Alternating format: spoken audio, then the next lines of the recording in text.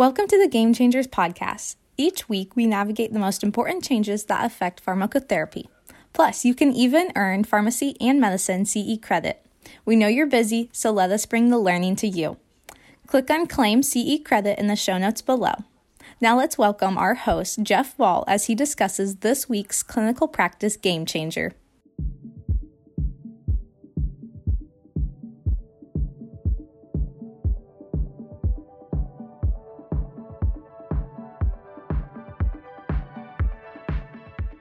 Hello and welcome again to another episode of Game Changers Clinical Conversations. I am your host, Jeff Wall, professor of pharmacy practice at Drake University. How are you doing out there? I hope things are going well in your neck of the woods. Thanks for listening. Today, I am honored to have Dr. Lindsay Davis, who is a professor of pharmacy practice at the Western Midwestern in Glendale. Welcome, Dr. Davis. Hi, thanks for having me.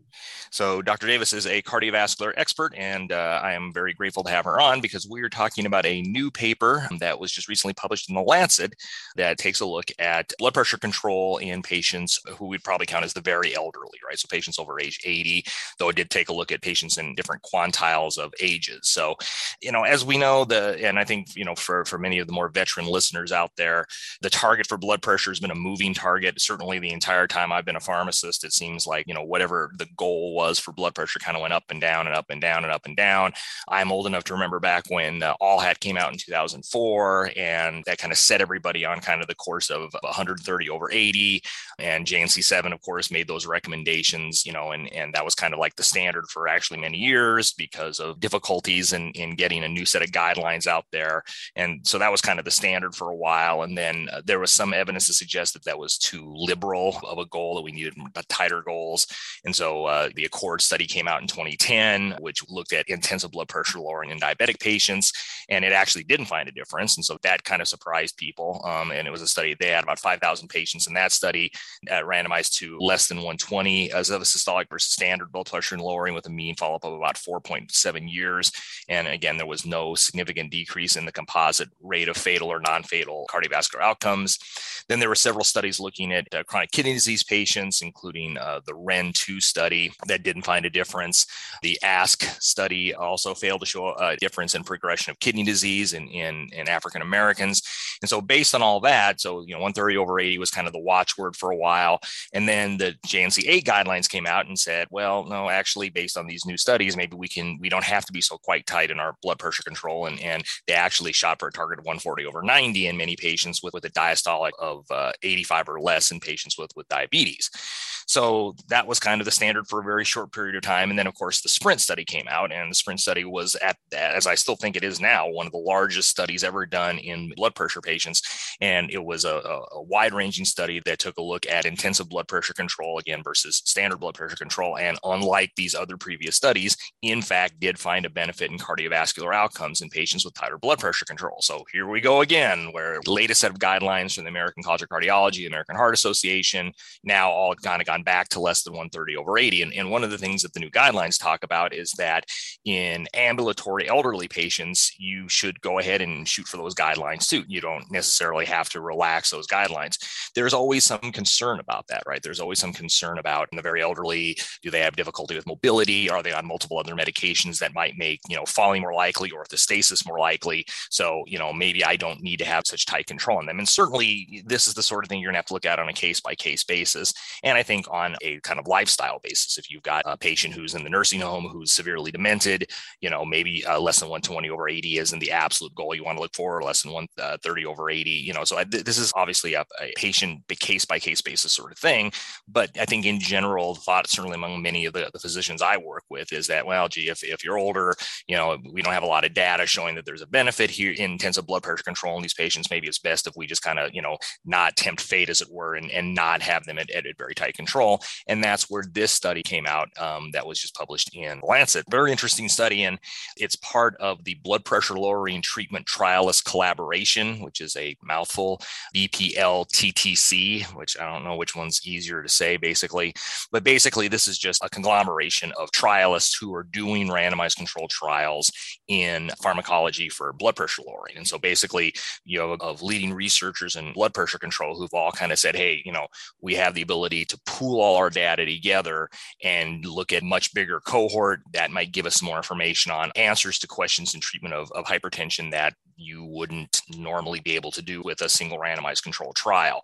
And that gives us, the ability to look at a lot more information without having to go through the expense and time of doing another RCT. And that's basically what this paper is. They took this data from multiple randomized controlled trials in this collaborative and basically a gigantic participant level data meta-analysis. So they were able to actually do, because they had the individual data from each one of the studies, they were able to do a meta-analysis at the patient level, not just the outcome level. I mean, and I think that, as a reminder, that's, I'd say probably 95% of the meta-analyses that are published, and ones I read certainly, are the ones where they basically took the results from a study. So they took papers, they read the results of the study, and then did meta-analysis at that level data. But because this was part of a collaboration of multiple studies, they were actually able to go down to the patient level, again, hopefully decreasing the incidence of bias and confounders doing that. And obviously almost like having one gigantic, RCT basically, because you're able to go down to the patient level basically. So in this study, what they wanted to do was they wanted to take a look at several outcomes. And so one of the things they wanted to do was take a look at RCTs of pharmacologic blood pressure lowering treatment in patients with at least 1,000 patient years follow up in each randomly controlled group. And they wanted, again, to bring all these together in a meta-analysis. And what they did in the study then is they wanted to look at outcomes, they wanted to look at type and timing of events, as well as the ages of the patients in the study and their baseline blood pressure measurements. And then what they wanted to do is design a meta-analysis that accounted for a lot of these potential confounders and come out with outcomes as far as blood pressure control and different levels of blood pressure control, as well as different age quintiles. And so they looked at, 50 to 55, 55 to 60, et cetera, and they looked at the influence of blood pressure control and age, as well as addressing some of these confounders and looking at an outcome. In this case, the primary outcome in the study was defined as a composite of fatal or non-fatal stroke, fatal or non-fatal myocardial infarction, ischemic heart disease, or heart failure causing death or requiring hospital admission. So they wanted to take a look at taking all these patients, looking at the different levels of blood pressure control and their different ages, and seeing what the benefit, if any, was there. Secondary outcomes were all-cause death, and each component of the primary outcome, how they designed the trial, because of course you're talking about multiple different types of RCTs, is that they had two groups, and they labeled the group of intervention and comparator. For placebo-controlled trials, the placebo was considered the comparator, and the active group was the intervention. When studies were comparing different drug classes, the group in which the blood pressure reduction was greater, so whatever arm had the drug that had the greater blood pressure lowering, would be considered the intervention, and all the other treatment groups would be considered comparators. And then trials that compared more intense versus less intense strategies were classified as the intervention versus comparator groups as well. Certainly, if you want to do a deep dive into taking a look at their data, and I think for a study like this, that certainly makes sense, you can certainly take a look at the study itself and the supplemental material with the study. We'll have a link to the paper, to the citation on our show notes. So then again, they classified into patients basically into 5 groups based on age at baseline. So younger than 55, 55 to 64, 65 to 74, 75 to 84, and 85 years or older. And then again, looked at different blood pressure lowering effects, less than 120, 120 to 129, 130 to 139, or 140 to 149, or 150 to 159 for systolic blood pressure, basically. So that's how I did this.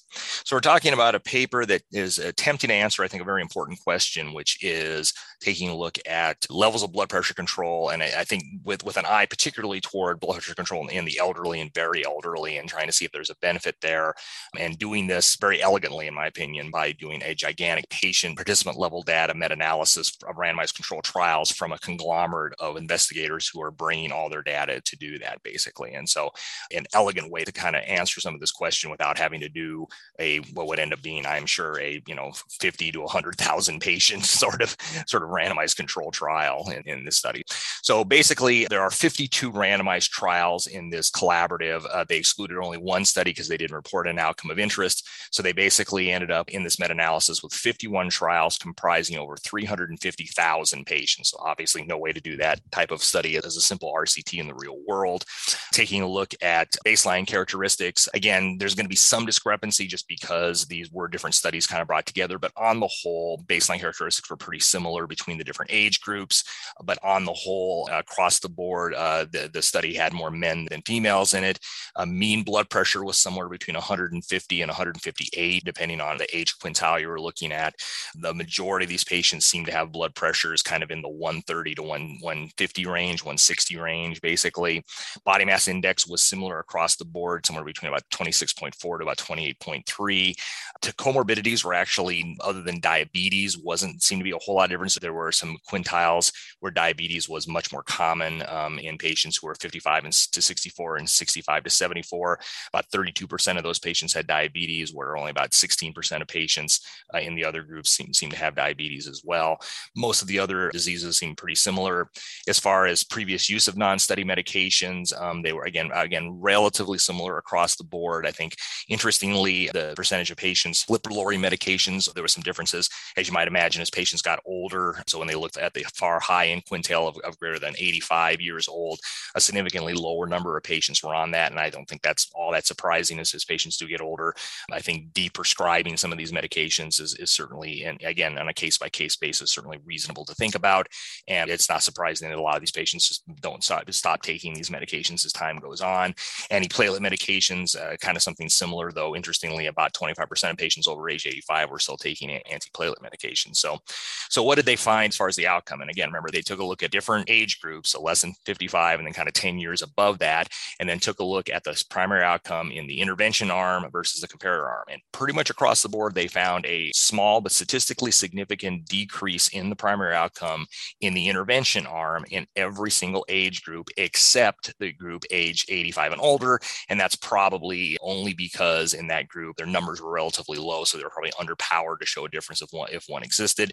But it remains the fact that the odds ratio for the primary outcome was 0.99 there, and it did cross 1, so it didn't reach statistical significance.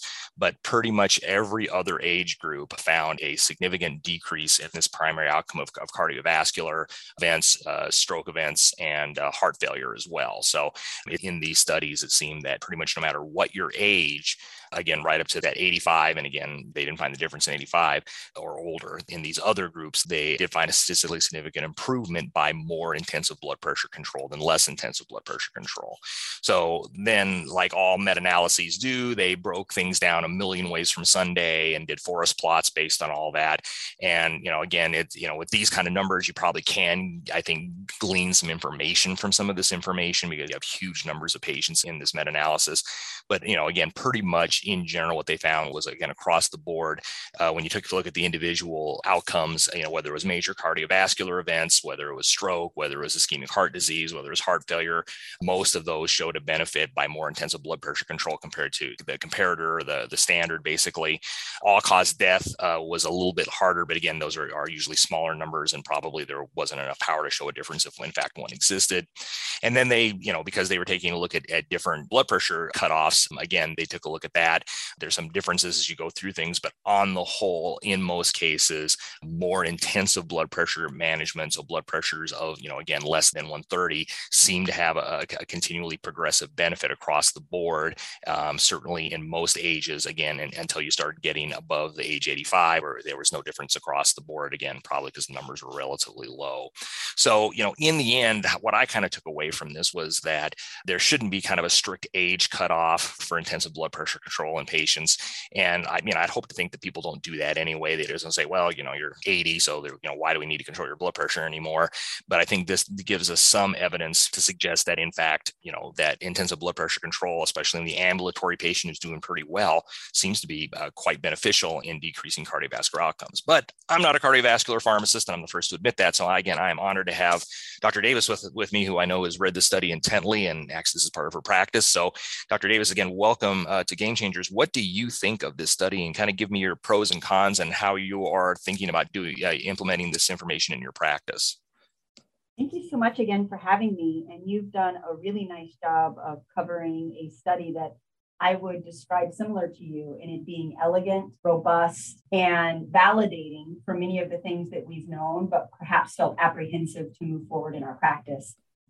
One of the things that I do when I'm reading a study is I go and I read editorials about the study or about studies that are included in meta-analyses to get kind of the lay of the land. And Me too. Yeah. And when I was doing that this time around and preparing for this podcast, I was really struck by a similar concept that was brought up by the editorials from many of the key studies that were included in this meta-analysis, namely the SPRINT study, the newer study that was done out of China called the STEP trial. Mm-hmm. We talked about the concept that maybe we should get rid of the term hypertension, because hypertension is not necessarily a disease as much as it is a surrogate marker for multimorbidity and ways that we can approach reduction in risk. My analogy to this would be the misnomers that we have in practice that sometimes we perpetuate, even though we probably shouldn't. Things like baby aspirin. Well, we really shouldn't give babies aspirin, but yet we tell them. Exactly, yes. Or that anticoagulants are blood thinners. In fact, your blood is no thinner on one of those drugs than anything else. And I think it puts some misconceptions and perceptions in people's mind that take them to a negative place. Similar to the concept of hypercholesterolemia, like really, it's not if someone has high or low cholesterol, it's not dichotomous, it's on a spectrum. Right. If someone's declared themselves by having an MI and needing a 4-vessel bypass, they clearly have atherosclerotic cardiovascular disease, and it doesn't quite matter where their LDL is, we need to lower it. And so this meta-analysis that is incredibly robust, it was 358,000 patient level or individual patients that were included here. Shows us that even at a blood pressure, a starting pre-treatment blood pressure less than 120, reducing the blood pressure by 5 millimeters of mercury across every single age range, and I agree that the age range greater than 85, we don't have as much data because the group was smaller, but across every single age range at a blood pressure starting less than 120 to reduce it by 5 millimeters of mercury, you reduce major adverse cardiovascular events, including cardiovascular death, stroke, and MI. That's really, really big news. And that should remind us that we should double down on blood pressure control. From a pharmacist perspective, I do manage complex blood pressure in my practice. As a matter of fact, yesterday in clinic, I was asked to manage a patient who has both neurogenic orthostatic hypotension and hypertension. And blood pressures are ranging from 80 systolically to 190 systolically. Yeah, Go ahead. Yeah, those patients give me headaches. I mean, literally and figuratively, whenever I encounter them in my practice, tell my residents and my students that there's probably no more complex patients to manage than the patient with severe orthostasis with supine hypertension. They're just very challenging. So we got fludrocortisone and hydralazine, right? Yep. Yeah, exactly. Those are the things that we're doing.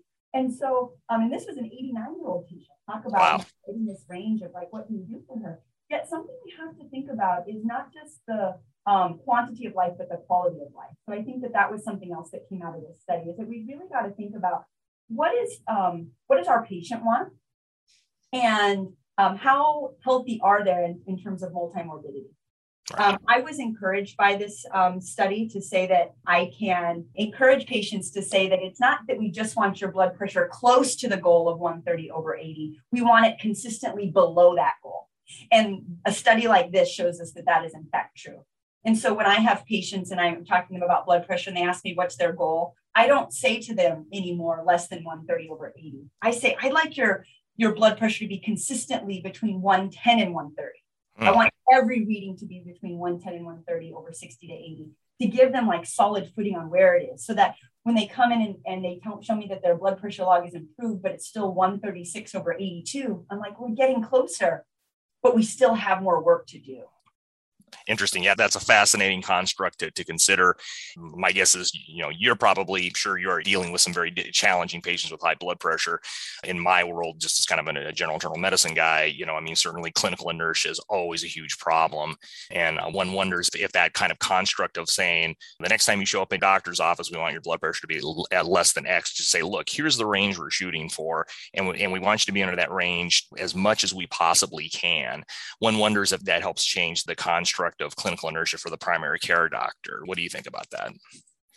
I think it would, because I think it gives us the power to do more, because I think you're right. Clinical inertia is a big deal, and our providers are really taxed to do a lot of things in a very short period of time. Right. Many of our providers are not just being asked to look at their blood pressure. They're being asked to look at their blood pressure, their lipids, their thyroid, their diabetes management, and also their mental health, right? Like that's a huge wide spread of things that they're being asked to work with. And they're lucky if they get 5 or 10 minutes with a patient to be able to manage all of those things. Right. So I keep giving patient a range and then starting to add up on their home blood pressure log of, the last 10 measurements that were done, how many were within the goal range. If less than 40% of those were within the goal range, even if they were close, we can still push through and do some more. And so those are some of the ways that I've tried to help encourage the providers that I work with as a group of cardiologists, and also encourage the patients to show that we are making progress and we can start working towards not just a single isolated number, but on a spectrum.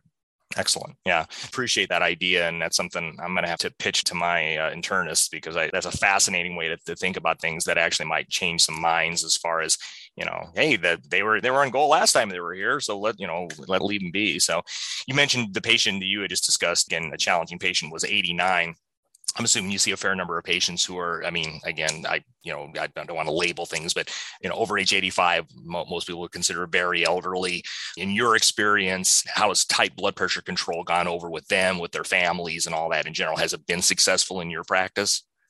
So I think I have a biased viewpoint, because the patients that are being referred for me for management are patients who are either the cardiologist has a strong urge to want to control their blood pressure better, or they're asking for improved blood pressure control, which is the reason for the referral. So I'm seeing a group of people who are going to be highly motivated to have this strict management done. So I think I'm biased towards thinking that there isn't an issue as much with pushing the blood pressure down. I would say that if we just survey patients in general, there are some patients who would say, I'm happy with where I'm at and I don't want to be on more medication, right? Polypharmacy is a really big issue. And that was one of the limitations of this study that the authors point out, in that because of the randomized trials and the exclusion factors for those individual trials that got put into the meta-analysis were present, patients who had multimorbidity or were on polypharmacy or who had heart failure before study entry were not included in this meta-analysis. So there's more work to be done. And they point out that there's an ongoing research based on this grouping of studies that are done with these collaborations called the ATTEMPT trial, which is the anti-hypertensive treatment evaluation in multimorbid and polymedicated patients. And I think that is really going to help inform us on what to do in those particularly complex patients, even if they're younger. If you're on more than 15 medications, where does push come to shove in terms of how many medications a patient can physically manage, take, afford, and avoid drug interactions and side effects? Right. Exactly. Yeah. And then again, it's certainly a balancing act, because as you point out, almost nobody just has hypertension. They almost always have comorbidity. So it'll be very interesting to see how that study comes out and informs what goes on. And, I don't know if there's going to be an update to the AHA guidelines. It'll be interesting to see, will they adopt? I'm not sure many, at least the primary care docs I know, are going to be jumping up and down about having the whip cracked against them some more to say, no, even lower, sort of thing. One wonders if they can adopt a more, like, as you pointed out, more of a, okay, let's go away from the number and say either yes or no, and more trying to say, over time, can we keep you consistently in this range without side effects, with your ability to manage the medications without drug interactions, with your ability to afford medications, which fortunately in the world of high blood pressure is usually done, but not always, because again, people with fixed incomes, even, one more medication may be the difference for them. So, I agree with you. There's a whole bunch of issues that has to be dealt with. Any last thoughts you have about the paper or things you'd like to kind of wrap up with? Yeah, a big push, I would say, is to say that this burden shouldn't fall strictly on the back of the physician providers.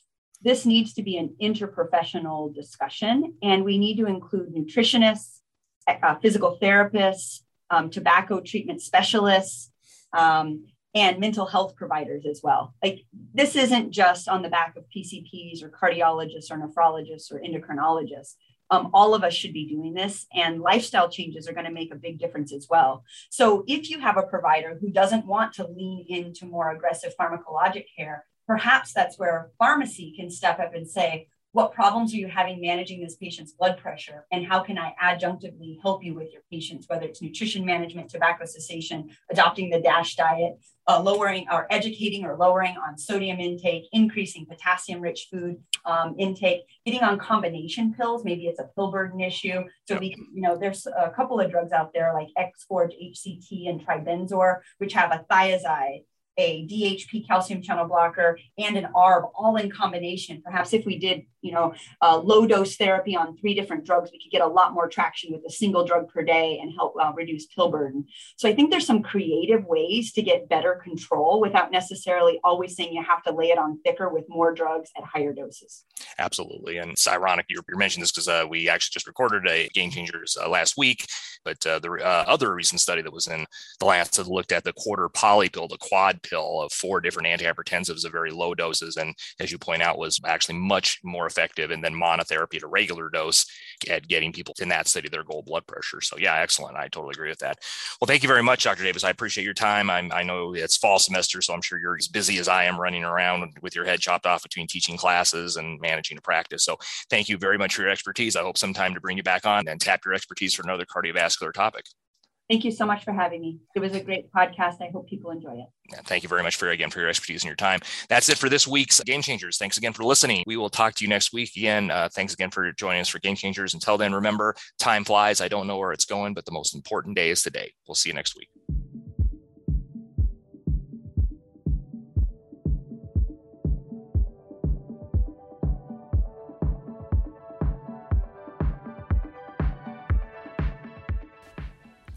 Thank you for listening in. Claim your CE credit by clicking on the link in the show notes below, and check out CE Impact's other education at ceimpact.com. We curate the most important information in pharmacy and medicine and then deliver it to you. Join today and connect your learning to practice.